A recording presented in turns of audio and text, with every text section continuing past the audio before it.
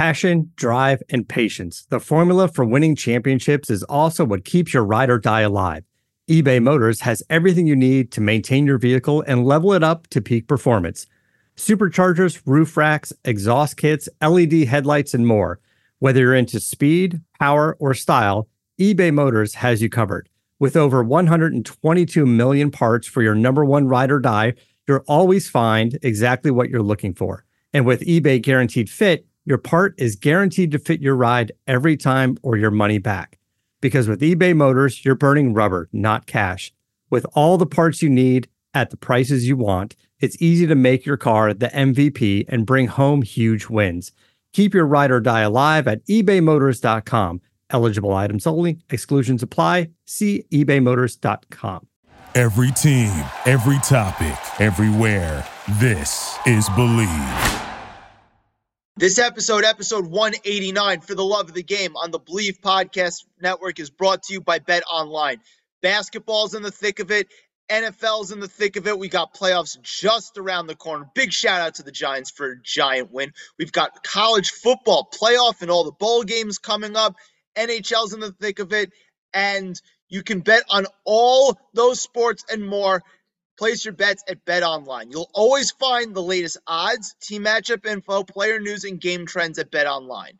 Bet Online continues to be your number one sports for your sports wagering information, live betting, free contests, and giveaways all season long. Head to betonline.ag and receive your 50% welcome bonus on your first deposit. Use promo code BLEAV, that's BLEAV, to get 50% on your first deposit. Bet Online, where the game starts. With that said, episode 189, a joyous episode. For the love of the game, let's get this work.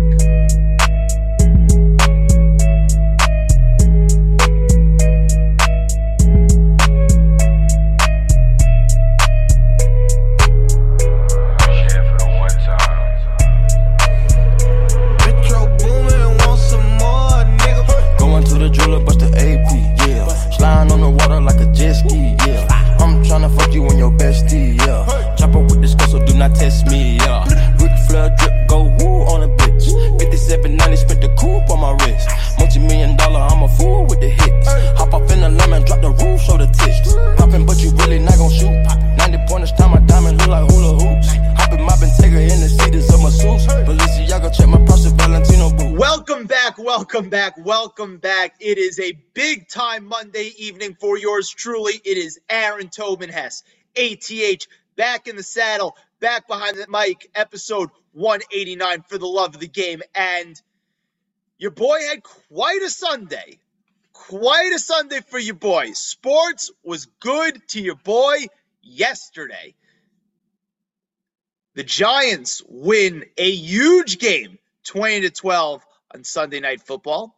The New York Knicks have now won 7 straight games, which is shocking. We'll get to them in a second.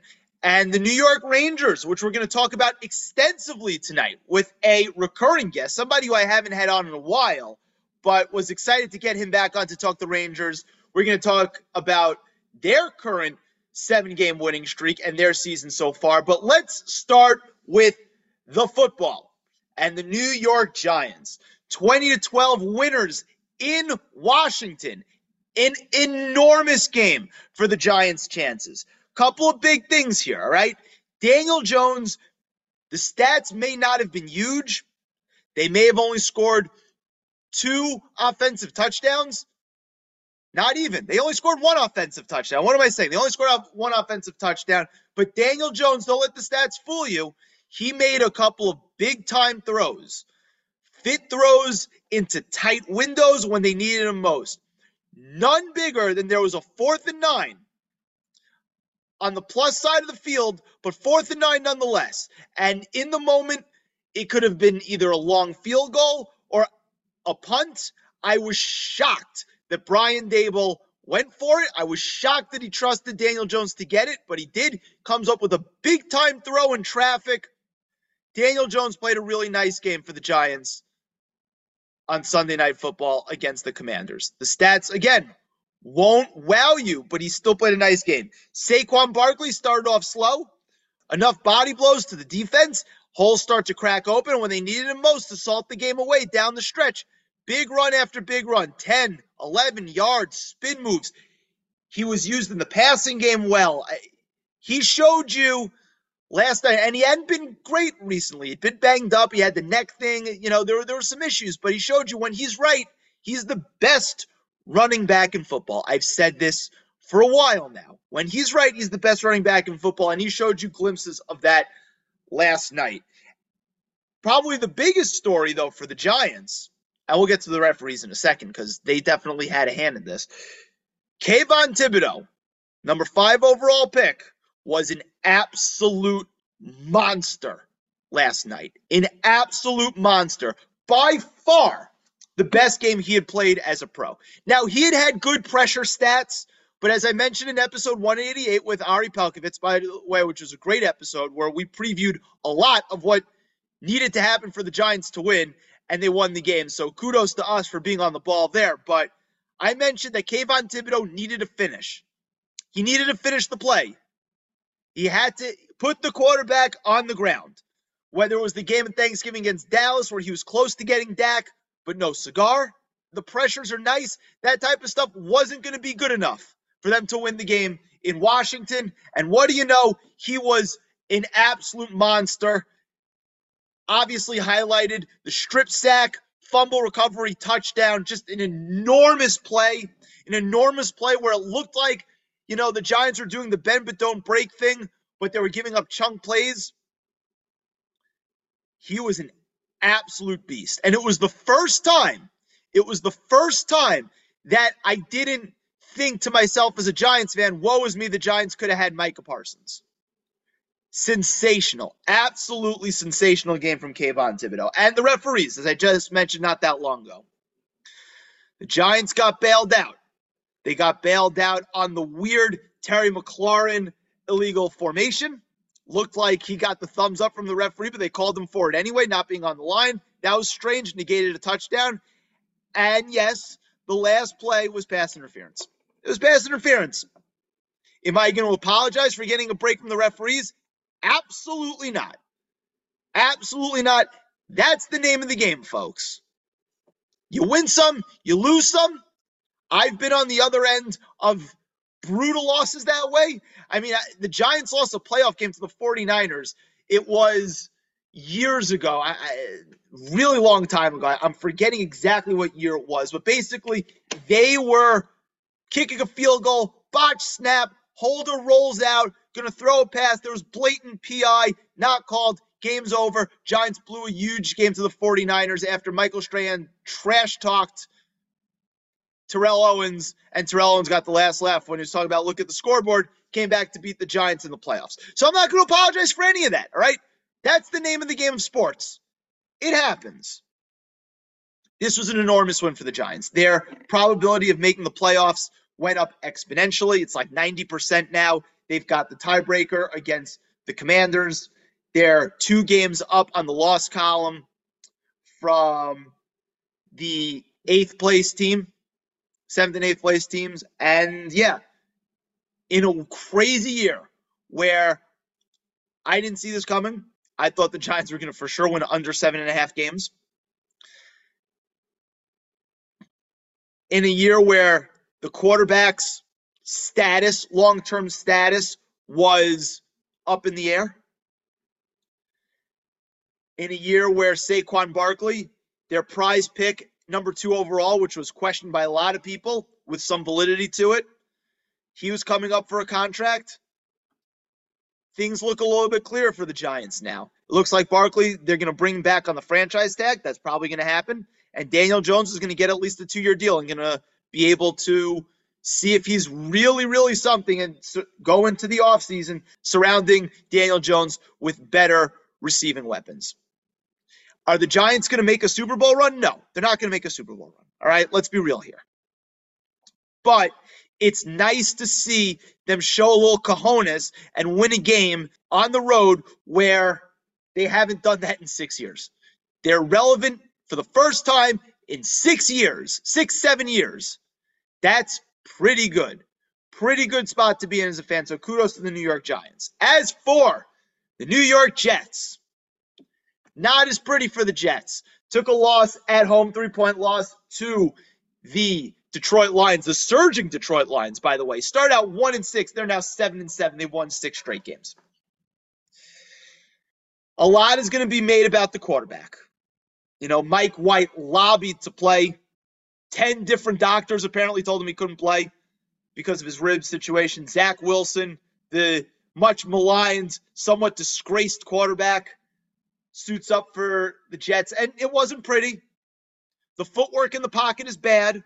The accuracy is bad. He made one terrible decision, resulted in an interception. Lions got points out of it. But ultimately, Zach Wilson wasn't 100% the problem. I mean, he led them down the field to take a 4-point lead with about 2.5 minutes left. And the vaunted Jets defense, and it's been excellent this year, gave up a giant screen pass to a backup tight end going for 6. Extra point, 3-point game. Zach Wilson makes the great throw on 4th and 18 to Elijah Moore to at least give them the chance to kick a 58-yard field goal, but that 50-yard field goal was no good. The story here was the defense giving up the big play to a backup tight end, but also Robert Saleh did not have a good day, specifically in the timeout department. He left one in his pocket, which came back to bite him in the ass because they were running out of time. He didn't use them properly. I mean, the clock management in the fourth quarter for the Jets was malpractice, absolute malpractice. So the Jets now fall out of the playoffs. If it started today, they're 7-7. There's a good chance the Jets don't win another game the rest of the year. I feel very confident in saying that. For a team that's got a lot of talent, they still have questions at quarterback. The long-term trajectory for the Jets is good, but it's just not this year. It's not going to be this year. I think they're going to fall short of the playoffs. A couple of things around the NFL. The Minnesota Vikings. A team that has 11 wins has a +2 point differential. And it looked like it was going to be a disaster for the Vikings. They come out and get absolutely smacked in the first half. Smacked. They're down 33-0. And then in the second half, against Matt Ryan, of all people, who's like best known for blowing big leads, Jeff Saturday, who made a couple of questionable decisions in the fourth quarter, for a guy who is a little bit of a novice at coaching. I mean, well, it showed on this past Saturday. The Vikings cap off the largest comeback in NFL history and win the game. I don't trust this Vikings team at all. I don't think they're particularly good. I actually think the Giants are going to beat them this coming weekend on Saturday. We'll get to them in picks against the spread. But there's something about a team that even when it looks gross, they have the stones to come back and win. There's a skill in this league, I know this is going to sound super cliche, to finding ways to win. And the Minnesota Vikings, with Kirk Cousins as their quarterback, point differential, nonsense, all that, are finding ways to win. Sometimes a team just has a little pixie dust. Again, I'm not a believer in the Vikings as a Super Bowl team, but it's crazy how they found ways to win. Kudos to them for an awesome comeback. They clinched the division. The San Francisco 49ers laid it on the Seattle Seahawks in Seattle Thursday night. That game wasn't as close as the final score indicated, 21-13. The Niners were in control of that game the entire time. Brock Purdy still playing well. Christian McCaffrey has been a seamless addition to the Niners, and the Niners defense is really frightening. Really frightening. I think all things considered, the Niners, as good as the Eagles have looked, they didn't look great Sunday, whatever. They got it done against the Bears. I think the Niners are the best team in the NFC, even with Mr. Irrelevant Brock Purdy leading the way. Just good stuff from them. So the New England Patriots, this made me smile. The New England Patriots, I'm not sure if everybody saw, basically became the New York Jets on Sunday, the Cleveland Browns on Sunday. That lateral play was outrageously awful. I mean, did they think that they were down one where they needed to do that? It has to be, because that was probably the biggest boneheaded play at the end of a game to lose a game in NFL history. I mean, my jaw was on the floor, and I was somebody who backed the Raiders +1, which is very nice. Very, very nice for your boy. But yeah, I mean, the New England Patriots, what the hell was that? This Patriots team, they kind of stink. I think they're going to lose out too, and they're going to win under 8.5 games. I think I'm going to be right on that futures bet. And last but not least, the Jacksonville Jaguars and Trevor Lawrence. Big comeback win against the Dallas Cowboys. Like to see that. I never like seeing Dallas win. It was an up and down roller coaster of a game. I mean, Jacksonville got down early, got down 17 points. Trevor Lawrence, who's been top 5 in every statistical category since week 9, he's been incredible. He looks like he's becoming the guy we all thought he was going to be. And then some. He, in a tie game, they were down 3. He makes an incredible play to get out of a sack, running for a first down, tries to do a little bit too much, coughs up the football with about 2 minutes left, or a little under 2 minutes left, and the Jaguars force 3 and out. They end up getting the ball back, kick a field goal at the end of regulation, and get a pick 6, deflected pick 6 in overtime. It was beautiful. Absolutely beautiful. We were on the Jaguars +4.5. Love seeing the Dallas Cowboys lose. All right, so I mentioned it, picks against the spread. After a 0-for-5 week, I was back to my winning ways. 4-1 this weekend, so we feel good about that. We are now 37-37-2. Exactly 500, as average as it can be. After taking an 0-for-5, it feels good to be back, though. So we're going to kick things off with the New York Giants. +3 at Minnesota. Minnesota doesn't really blow anybody out. I don't think Minnesota's that good. I think their luck has to come to an end at some point soon. I mean, I don't think they're a team that's good enough to win 14 games in a season.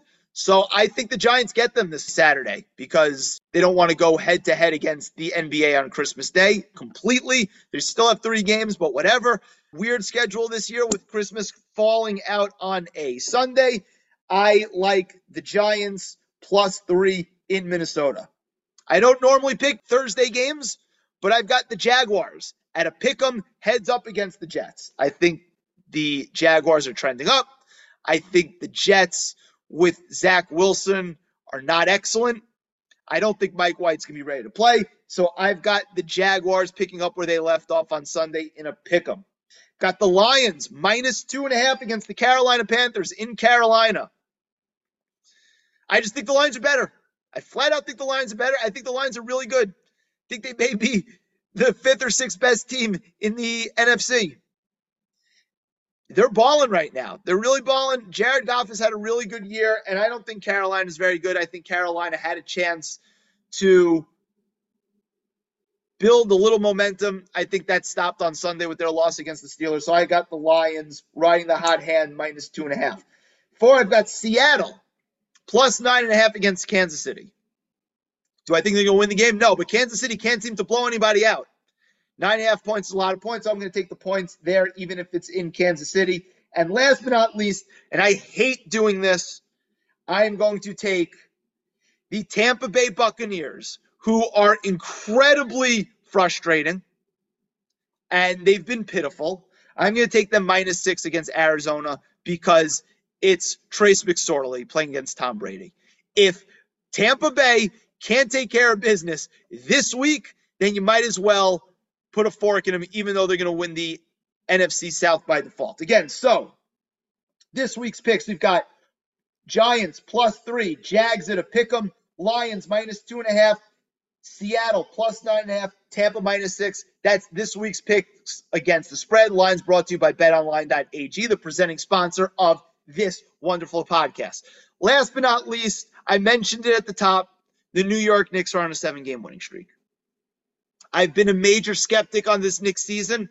I still am a skeptic on this Knicks season, but 7 straight wins is incredible. It doesn't matter who you play. 7 straight wins is really, really impressive.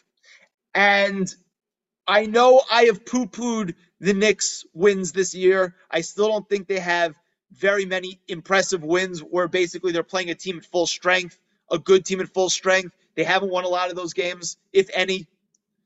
But on a Sunday game where they kind of came out flat after winning 6 straight games, for them not to completely roll over on the road, come back to win late in the fourth quarter, that shows to me some fight and some testicular fortitude that I wasn't 100% sure that the Knicks had. Because about 2.5 weeks ago, it looked like things were going to spiral out of control, which I thought was going to happen. Thought Tom Thibodeau was going to lose his job. I honestly wanted that to happen. But you know what? You got to give credit where credit's due. 7 straight wins is nothing to sneeze at. And this past win against Indiana, where they easily could have rolled over and didn't, is very impressive. RJ Barrett seemed to be finding his footing. Julius Randle's played well. Obi Toppin's absence is a little glaring, but it may have freed up Julius Randle's mind a little bit. We'll see what happens there. Jalen Brunson's been as steady as ever. He's played well. Do I think that there's much of a ceiling for this team? No. I think the team's blah. I largely don't love the direction of the franchise. But they're playing their asses off. They're playing well, and they deserve kudos for that. All right. Now that's out of the way, we're going to bring on a recurring guest, as I mentioned before. We're going to talk some Rangers, another New York team that's on a 7-game winning streak. We're going to talk to him in just a matter of moments. So, as I mentioned in the monologue, I've been slacking on my Rangers coverage so far this season, and I am honored to have a recurring guest now. A very special recurring guest. The guy's a very busy guy. Trying to track this guy down for must be 2 to 3 weeks now. He's everywhere. Believe Podcast Network, Action Network, a little Bleacher Report, none other than Johnny Lazarus. I think he's the best in the business when it comes to Rangers talk, especially on Twitter. Johnny, what's good, bro? How you doing? What's going on, Aaron? Thanks for having me. I appreciate it. And, appreciate the kind introduction. Thank you for that. Before we get started, I just want to make sure, because you and I are both from Long Island. I know you moved to Brooklyn. I'm just a little nervous about you that you're going to get Brooklyn yuppie and hipsterish. Because it's happening. It's happening. Oh, my goodness. We can't have this. We can't have this. Everyone said it would happen, and it's been about 3 months since I've been here. And, yeah, my style has completely changed. And, I told myself that I wouldn't concede, but it's kind of hard not to. I think everyone in here, everyone not in here, but around Brooklyn, kind of has a not specific style, but you can kind of almost pull anything off. And, that's kind of the vibe I'm going for now. So, my style has definitely changed a little bit. A lot of flannel and a lot of corduroys now. So, my God. Just don't justify paying $8 for a cup of coffee saying that it's like the greatest coffee in the world. Yeah, no, I try to avoid the $8 coffees. My roommates make coffee every morning, so I just kind of mooch off them, which is nice. But it is difficult too, because I know we're not going to talk about clothes, but I live right next door to a Faraday, and I never heard of Faraday until probably 3 months ago, and I'm obsessed with that. I mean, it's so expensive, but I'm obsessed with that store now. Whenever a paycheck or a good gambling week happens, I usually walk into Faraday and treat myself. There you go. Sometimes retail therapy helps. Can't hate on that. So when I reached out a couple of weeks ago, the tenor of the conversation changed. I believe it was after the Devils game. I think the Devils, they were up 2-0 early in the first, and then they just got absolutely blown off the ice afterwards. And it looked like we were in a little bit of a slide. I think I tweeted you. I was like, is it time to panic? And you said, maybe. which was fair at the time. They were scuffling. They were playing very inconsistent hockey. And right now they're riding a 7-game winning streak. So it just shows you how much could change. So my first question is to you. What's been the biggest difference? Well, it's so hard to answer because I don't know if the actual play itself has changed.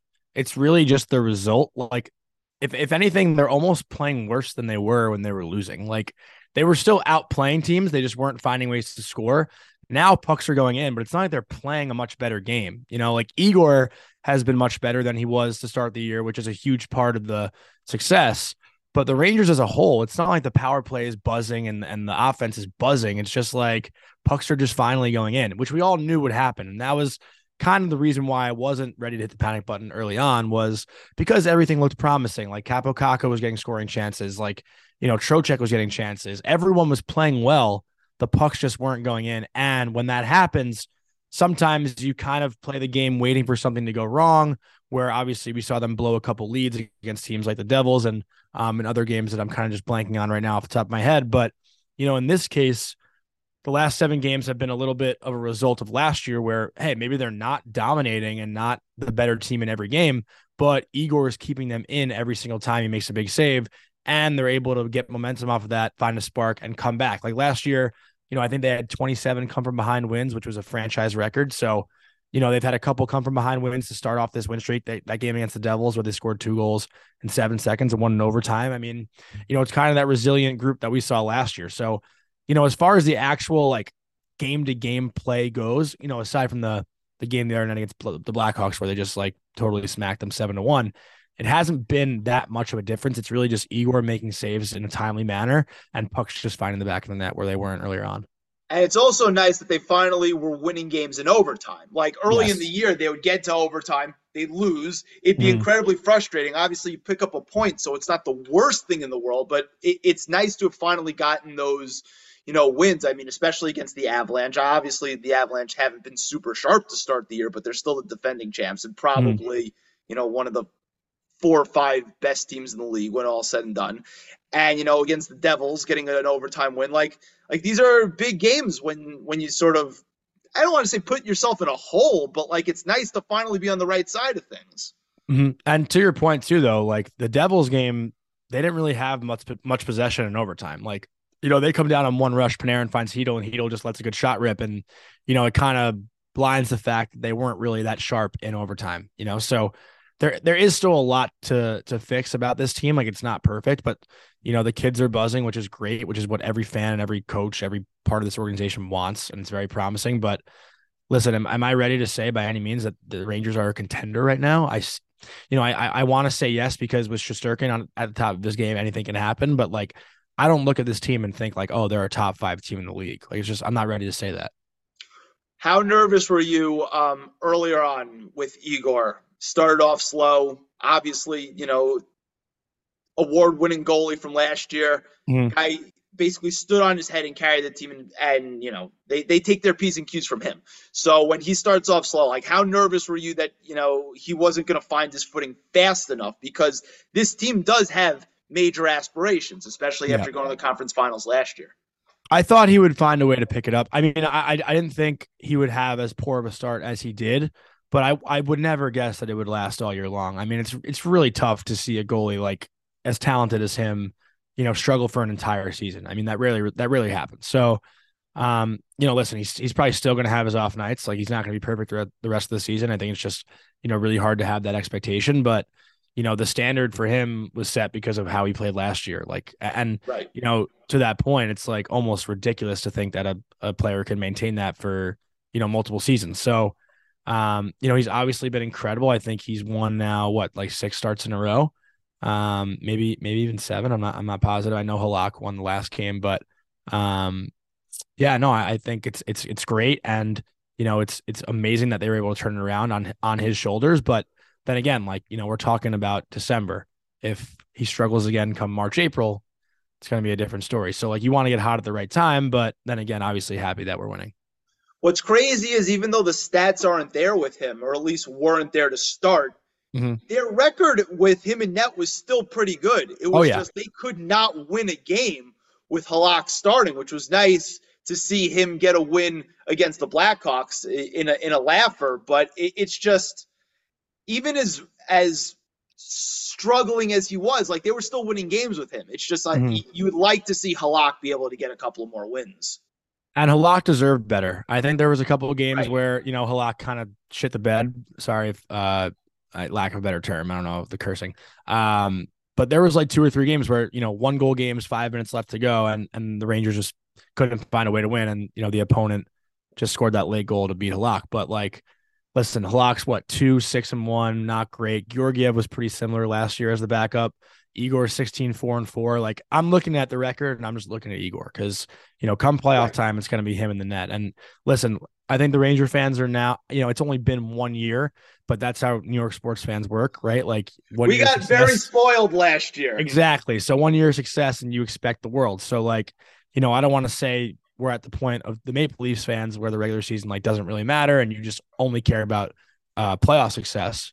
But, to that same point, it's like, all right, the regular season, let's just get in. We know what this team can do once they're in the playoffs. Like, last year, I think they finished second in the division and they had home ice, which is huge, but, they were able to win a game 7 on the road against Carolina. So like, it really all depends. I think just with a team like this and a goalie like this, you just got to get into the playoffs and the regular season success doesn't matter all that much. Like, the Panthers lighted up last year and then they get to the second round and get swept. So hockey's a weird sport where, the regular season is, obviously it's important, but it's not like it's super telling. Well, I mean, we've seen the LA Kings be an 8 seed and win the whole thing.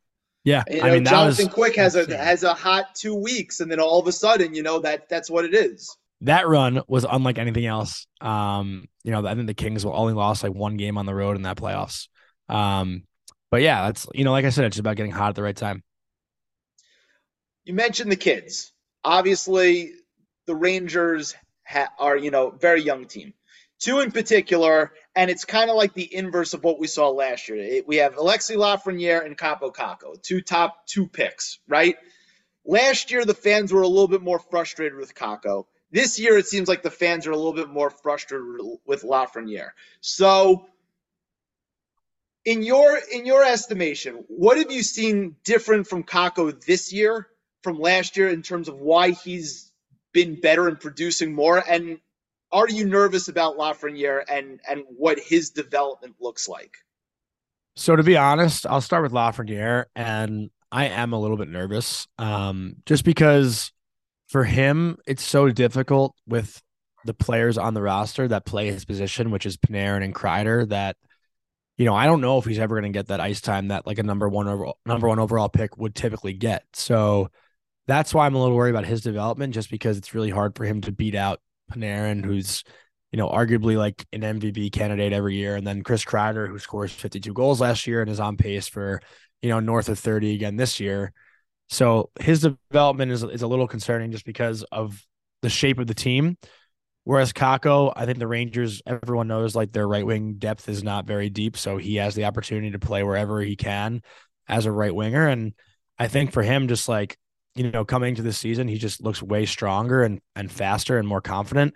And things were going well for him early on, which kind of just like sets the tone for the season. And, obviously last year, I think there was a little fire in his ass after he got scratched in game 6 of the Tampa series. And, I don't want to necessarily say that sparked his offseason training because I don't know what he did in the offseason, but whatever he wasn't posting tons of Instagram videos like of him in the gym. Exactly. Yeah. And he posted doing that. He posted one slap shot that was like over 100 miles per hour and everyone went fucking nuts. So, I think it just, for him, like, it comes together at different times. Like he's had that one extra year over Lafreniere where maybe, next year Lafreniere comes in and is just 1 year faster, 1 year stronger. Like it really is just, about having the game kind of slow down for you as you get older and faster and stronger. I mean, like it really is a man's game. And these guys come in as kids, like they're the kid line for a reason. So, in time, I think it's going to come together for Lafreniere.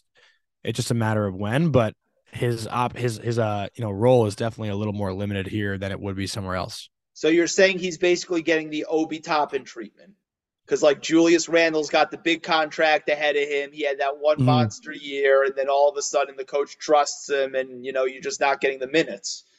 Yeah, it's honestly it's pretty similar. I would argue it's kind of the same thing. Obviously sports are different where like, basketball, obviously like the best players out there for, 3/4 of the game, where hockey, like, right. Panarin's out there for 22 minutes a night, 23 minutes a night, which is really like, a third of the game, which is kind of crazy. Like, the best players don't have as big of an impact on hockey that they do in basketball, but like to that same, point that you made, it is very true with the, the time, the playing time and stuff like that.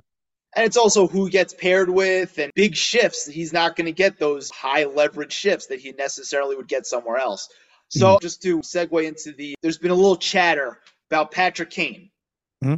I think it started a little bit last year. Patrick Kane, obviously the Blackhawks have struggled. The end of that era is here, and it looks like he's going to be on the trade block.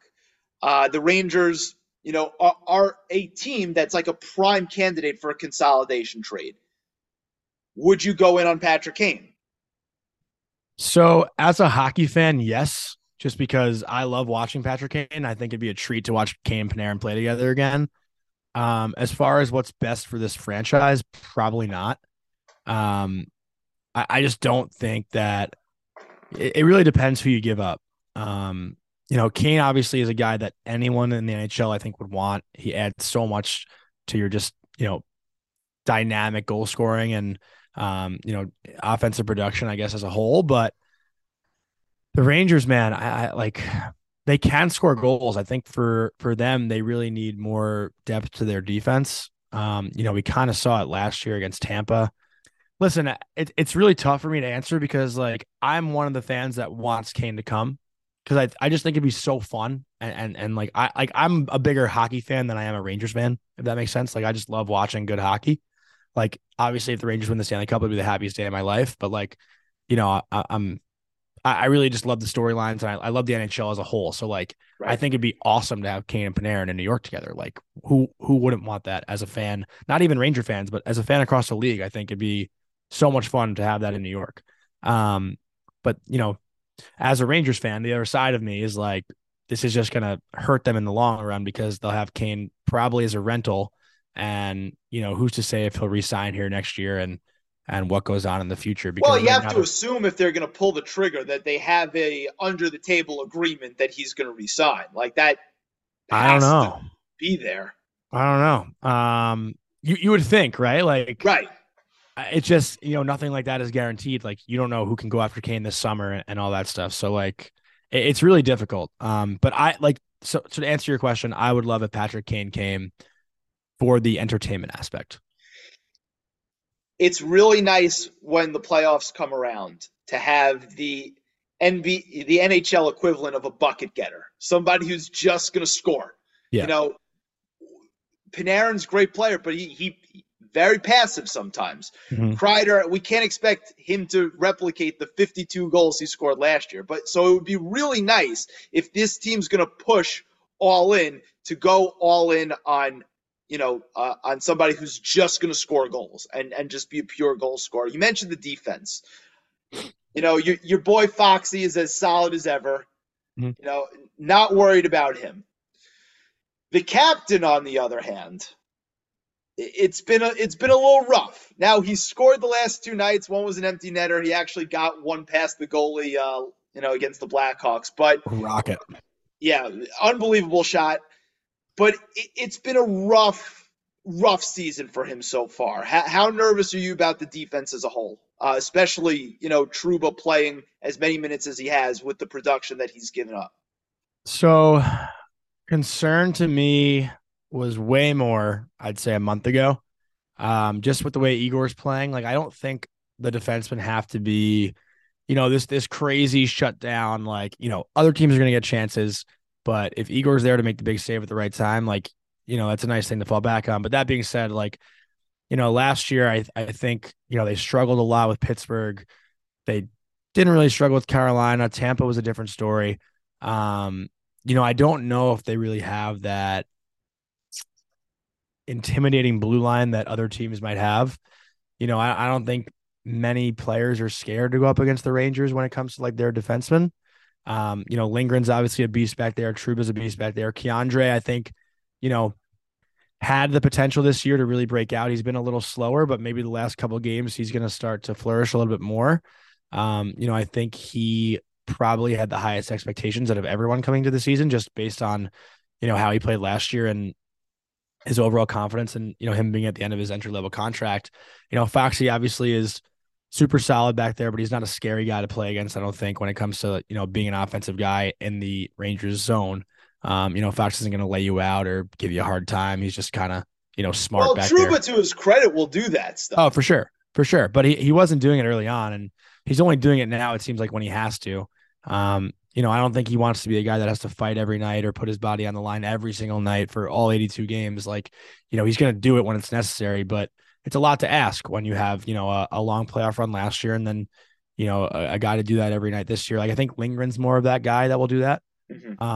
Just because that's more of Lindgren's role. Like, Trouba does have that skill and offensive ability that he had in Winnipeg that he brought here, but Lindgren's never really been known to be much of an offensive guy. So I think Lindgren's that guy who just puts his body on the line every night where, Trouba does have that scoring touch and quarterback's power play too, and can add offensively when needed. Obviously it hasn't resulted, I think early on, but the last 2 games, like you said, he was able to find 2 goals, which is nice. And maybe that'll get his confidence going a little bit, but I think, if they get one more, just like stay at home defenseman, I think that'd be huge for them. I think, as far as blue lines go, they're definitely a top 10 team when it comes to being, I'd say defensively a top 10 team in the league, but, I don't know if they're really like a top 5 or, top 7 even defensive team in the league right now. I'd actually have to check the stats on like what their goals against is as a team. I know Igor is below a 3, but I'm actually going to check really quick. I'm curious. The Rangers are. Sorry if I'm interrupting here. Oh, they actually they're sixth. They're 6th right now. I'm wrong. So they're allowing 2.7 goals against per game, which is is that the result of having a hot last 7 days? Yeah, I mean I would think so. They let up 1 goal against Chicago, like 1 goal against Colorado. So yeah, definitely a result of the last couple of days for sure. It had to even itself out, right? If you believe in the team, you believe that it's going to even itself out, but. You mentioned the defenseman. So, is there any, like we mentioned Patrick Kane because he's the name that's out there. Is there a defenseman out there potentially in the trade market where, could be a realistic get for the Rangers that could take them to the next level? This is not my cup of tea. I'm not like a free agent trade kind of guy, but the name that everyone's talking about is Jacob Chychrun in Arizona. I don't know if he's a guy the Rangers want to target because I don't think they can afford him, but, yeah, that's a bad hockey team that's definitely looking to sell parts to get future assets. So in that sense, it's definitely a possibility. I definitely just don't want to sit here and lie though and tell you I know all the free agents that are available at the deadline. Like I'm really a game to game kind of person. Like my co-host Cody does all the armchair GM or whatever you call it. Like that's his cup of tea. He loves talking trades and free agents. In fairness, I kind of did put you on the spot tonight. No, you're good. You're good. Totally fine. I mean, I should know. I should be paying attention. I'm sure once, February, March rolls around, I'll be having my eye on it a little bit. But I'm not I don't look too far ahead. Like I'm a game to game, how's the team looking kind of fan, I guess. I don't really know what the word would be. So right now, where would you put the Rangers in the Eastern standings, right? So obviously they've been on a crazy stretch. Who knows how much longer it'll continue? Things generally level out. So where to you are they right now in terms of the top teams in the East? And which teams make you the most nervous in terms of, obviously we're looking a little bit further down the line here, but potential playoff series, which teams make you the most nervous? So this is a good question. I would say the Rangers are right around that fifth and 6th spot in the East. I definitely put Boston at the top. I think Boston's been unbelievable all season, both offensively and defensively and special teams. They've been incredible. After Boston, I'd probably go with Toronto. Toronto's been super hot. I know we beat Toronto the other night, but, as far as consistency as a whole season, Toronto's been really good. Third, I mean, I might have to go with the Devils. I mean, the Devils are on a tough stretch right now, but I've watched them play a lot this year and they are scary, man. Like they're fun. They're good. They're fast. They're skilled. Their goaltending's been great. They're good. Right now, they're a better team than the Rangers. Like right now, like not on paper. In a playoff series, I might take the Rangers over the Devils, but like where we are right now in the season, if the Rangers are playing the Devils, like I'm still not too confident. Obviously last week was a different result, but still they weren't really the better team, I didn't think. So fourth, I might have to go with the Canes. I don't think the Rangers have played Carolina yet. So we haven't had that benchmark against them. I don't know when that first meeting would be, unless I'm blank. Have they played the Hurricanes yet? I don't think they have. And then I put the Rangers right after Carolina at 5th. Do the Islanders make you at all nervous? Sorokin's been kind of struggling lately, but when he's on his game, he's definitely one of the better goalies in the league. they seem to be the Rangers' kryptonite. I don't know what it is about them.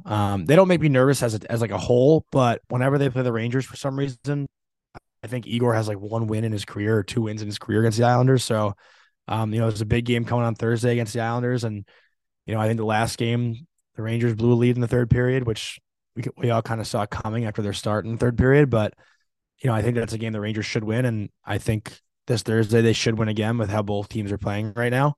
So no, the Islanders don't make me that nervous, but when Sorokin's on his game, like, he's not as good, but right there with Igor.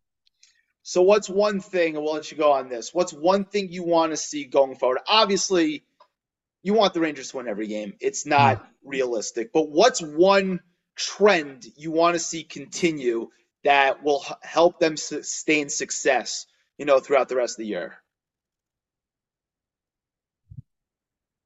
I really do think it's, and I don't want to sound like a broken record, but giving the, Kakko, Lafreniere, Chytil, giving them some more ice time, I just think it just gives the team more depth. Like, listen, Chris Kreider to me is not a third line player. Like, he's easily a top 6 player, but having him in the third line just kind of makes the team a better team and a scarier team. Like, I think we've seen that Mika can play with Panarin and Gaudreau and, whatever the first line combination may be, or even having, Kakko and Lafreniere with Mika. I think it just gives the kids more confidence, which overall gives the team more confidence. I think it's obvious that the team goes as Igor goes, but when it comes to the energy on the ice, like Lafreniere, Kakko, and Chytil have brought that for now, almost up to a year. So I think having them on the ice more and just having them feel like they're at their most confident, just kind of ripple effect throughout the entire roster. And I think that's been evident during this win streak. The one thing I want to see, I guess, throughout the rest of the year, besides for that, but is the,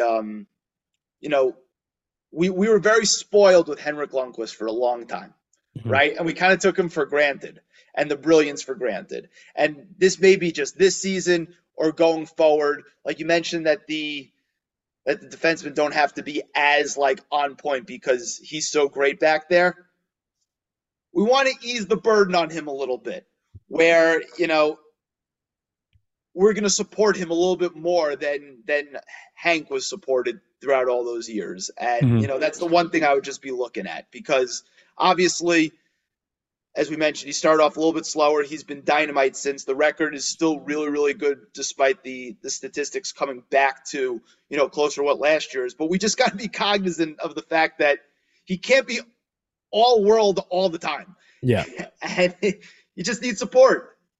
Yeah. And I think that's, kind of what was expected of him going to the season was to be that like all world guy, which, if he played last year, like he started this year, like that team's not making the playoffs last year, and I think that's kind of what the concern is right now is like, if Igor's not at his best, like what is this team really, so, to that point, yeah, I think he definitely needs more support than Henrik did, but I think, this team might be better than any of the teams Lundqvist had. Like, Lundqvist didn't have a Panarin or, a Norris Trophy winning defenseman, like, Kreider scoring 52 goals. Like this team, I think, has more top to bottom talent than almost any of those Lundqvist teams had. Yeah, it's going to be they're a fun watch, though, especially the last 2 weeks. They've become a really, really fun watch, and we hope that continues. John, before I let you go, tell everybody else where they can find all your stuff, all your myriad of different things you got going on. Twitter is just my baby. You can just follow me on Twitter, JLazzy23. I post everything there. And then obviously our show, the Blue Crew Pod, with Cody excellent, Frankel. By the way. One of the best Ranger podcasts out there. Appreciate that. But yeah, thank you, Aaron, as always, for having me. It's always fun catching up with you, and I appreciate the flexibility. I know we've been trying to set this up for a while. You got anytime. I hope to get you back on soon, later on in the year, closer to playoff time. We'll have to chop it up again. Appreciate the time. We'll speak soon, brother. Thanks so much. For sure. Thank you. Long Island represent. Thanks again to recurring guest Johnny Lazarus. Shout out to him for coming on, talking about the Rangers, giving me some time. He's a very busy guy. Took a while to schedule, but I think it was worth it. That's episode 189. Oh, I forgot to mention it in the monologue. I even forgot to mention it in last week's episode, but I'm working with this awesome company called the Mojo app. A little personal news to close the show. Mojo app It's basically day trading, except instead of trading stocks or commodities, you're trading professional athletes. Really cool concept. I think a lot of my listeners are going to like it. If you want to get involved, especially if you're in New Jersey, reach out to me. You know where to find me. Anyway, a little personal news to close the show. That's episode 189. For the love of the game, take us out. Offset. What's the AP? Yeah. Sliding on the water like a jet ski. Yeah. I'm tryna fuck you and your bestie. Yeah. Chop up with this girl, so do not test me. Yeah. Ric Flair drip, go woo on a bitch. 5790, spent the coupe on my wrist. Multi-million-dollar, I'm a fool with the hits. Hop off in the lemon, drop the roof, show the tits. Going to the jeweler, bust the AP. Yeah. Sliding on the water like a jet ski. Yeah. I'm tryna fuck you and your bestie, yeah. Chopper with this girl, so do not test me, yeah. Ric Flair drip, go woo on a bitch. 5790, spent the coupe on my wrist. Multi-million-dollar, I'm a fool with the hits. Hop up in the lemon, drop the roof, show the tits.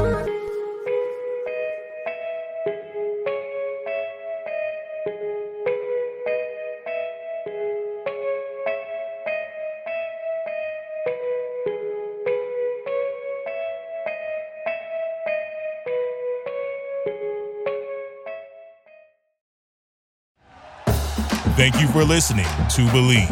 You can show support to your host by subscribing to the show and giving us a 5-star rating on your preferred platform. Check us out at Believe.com and search for BLEAV on YouTube.